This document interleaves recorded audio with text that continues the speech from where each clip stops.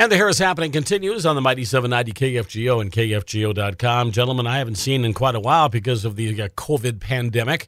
Tucker Lucas joins us right now, who is the director of the new play over at Theater B called The Majority, which actually started last night and continues today and also Sunday afternoon and the following week. And we'll talk a little bit about that and find out what it's all about. But Tucker, great to talk to you again. Welcome back to the show. Thanks, Bob, for having me. It's been how long has it been since I saw your smiling face? Boy, it's 6 months, right? It's been a while. It's been a long time. This play that you guys are going to be doing, I mean, how cool is it that you found almost the perfect play to do during an election season like this? Not only during an election season, but during a global pandemic, which was actually the first thing we had to cross off the list was if we're going to keep doing art in the era of COVID-19, we have to be able to do something that carries the lowest amount of risk of spreading the infection. So we ended up looking for a one-person show, which is what this is. We put it together with not even a skeleton crew, a bone marrow crew. And we've designed it so that it can be streamed so that the audience can actually watch from the comfort and safety of their own home, as well as this particular show, being that it's about elections, has a built-in component where the audience gets to interact with the show from their cell phones by voting on things during the show itself. Now, if I read this correctly, was this show developed right before Trump was elected in 2016? So it was the show itself covers the span of time between 2014 during the Scottish vote about independence in the UK and bridges through past the election of Donald Trump. Even though it's not about Trump or it's not about any particular party or political view, but it is about how toxic political confrontation culture can become when we lose ourselves to it. And so it spans that period of time. It takes place in Europe, but even though the backdrop of it is European politics, like the Scottish referendum, like Brexit, things like that, the themes of the play are so universal that when we read it, we were like, we're basically, there's names of places that don't match up with America. But all the conflicts that people are going through there, we're having the exact same ones here, so it worked out. Oh, very good, very good. And by the way, being the director of this, and it's a one-woman play. I think it was a man originally, but it's a one-woman play in our case, or your case. How difficult is that compared to an entire cast, or is it easier to direct a one-person show? It's not necessarily quantifiable and easier or harder, but it definitely has its own sets of challenges that normal shows that aren't one-person shows don't have. But that's also what makes one-person shows so cool. Like our mutual good buddy J.J. Gordon a couple years ago did the Santaland Diaries at Theater B, which I directed. Oh, sure. It was also a one-person show. And with a one-person show, everything is really centered from the performer because everything is flowing from them. So they're playing different characters, they're emulating different sets and locations and feels. So much of the performance comes directly from one performer instead of a cast of people who are doing things maybe a little more literally. So at that point, then it's, well, what do you do with that one person on the stage that makes the show not just seem like you're just watching one person standing there telling you a story, right? You want to make something visually interesting too. So that's a very distinct challenge that one-person shows do. But we here at B love challenges like that. I was going to say, because a one-person show, and I think if I remember right, I think Carrie Winterstein did a one-person show a few years ago as well. I mean, I could never dream of memorizing all that dialogue for their play. You know, hats off to those great actors for doing that.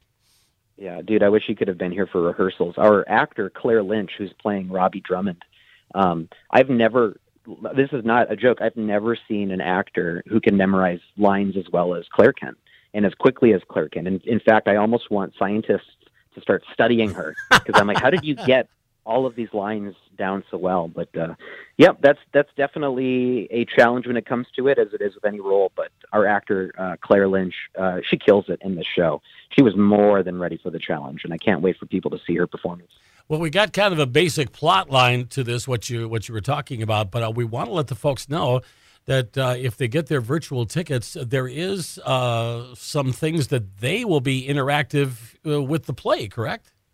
Yep. So you actually cast votes during the show, live votes that you'll see being tabulated live on the video stream. Basically, what happens is you're going to be watching the stream on any internet device, and then our lead character will say, give you a vote proposition, and you'll be asked to vote yes or no. And all you have to do is you can take any cell phone, tablet, or computer that has Chrome or Firefox or Safari web browsers on it. Go to theaterb.org/vote, and you'll be able to see yes or no votes there that you'll be able to decide on. And it actually affects the show, Bob. This audience actually gets to decide whether or not we take a bathroom break at the start of Act 3. Oh, my goodness. My goodness. Yeah. So it's a different show every night because of that. That's a lot of fun.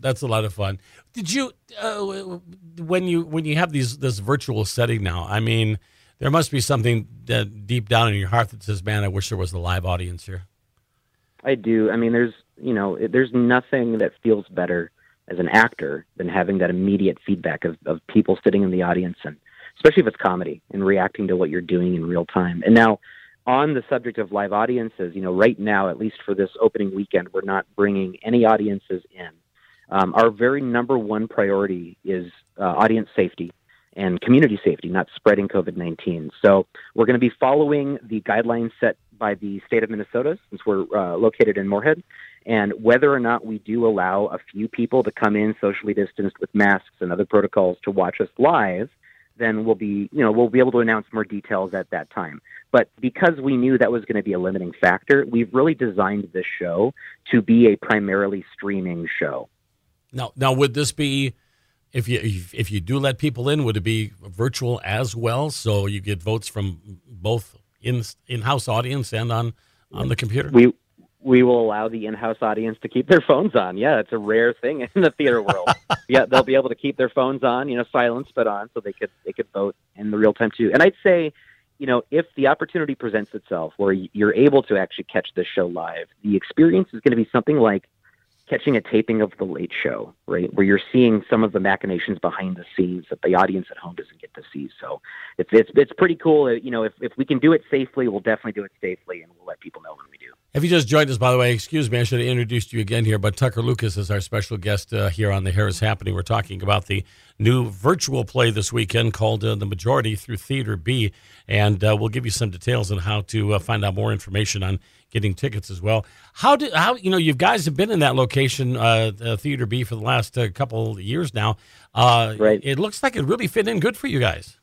Oh, we love it here. We absolutely love it here. I mean, we've been so lucky in our history to be embraced by community members that help support us, including the people where we rent this building from and the community around us, the people that live here in the city of Moorhead. It's all fantastic. So we're loving our current space, and we're going to, keep making art, and hopefully we can get to a point with the pandemic where we can all start to gather again and make art together again. And yeah. This will be a center place for that. No matter when, or I should say, no matter what time, if they finally do ever get this pandemic over, is this going to change plays overall? Will we still be seeing virtual plays down the road?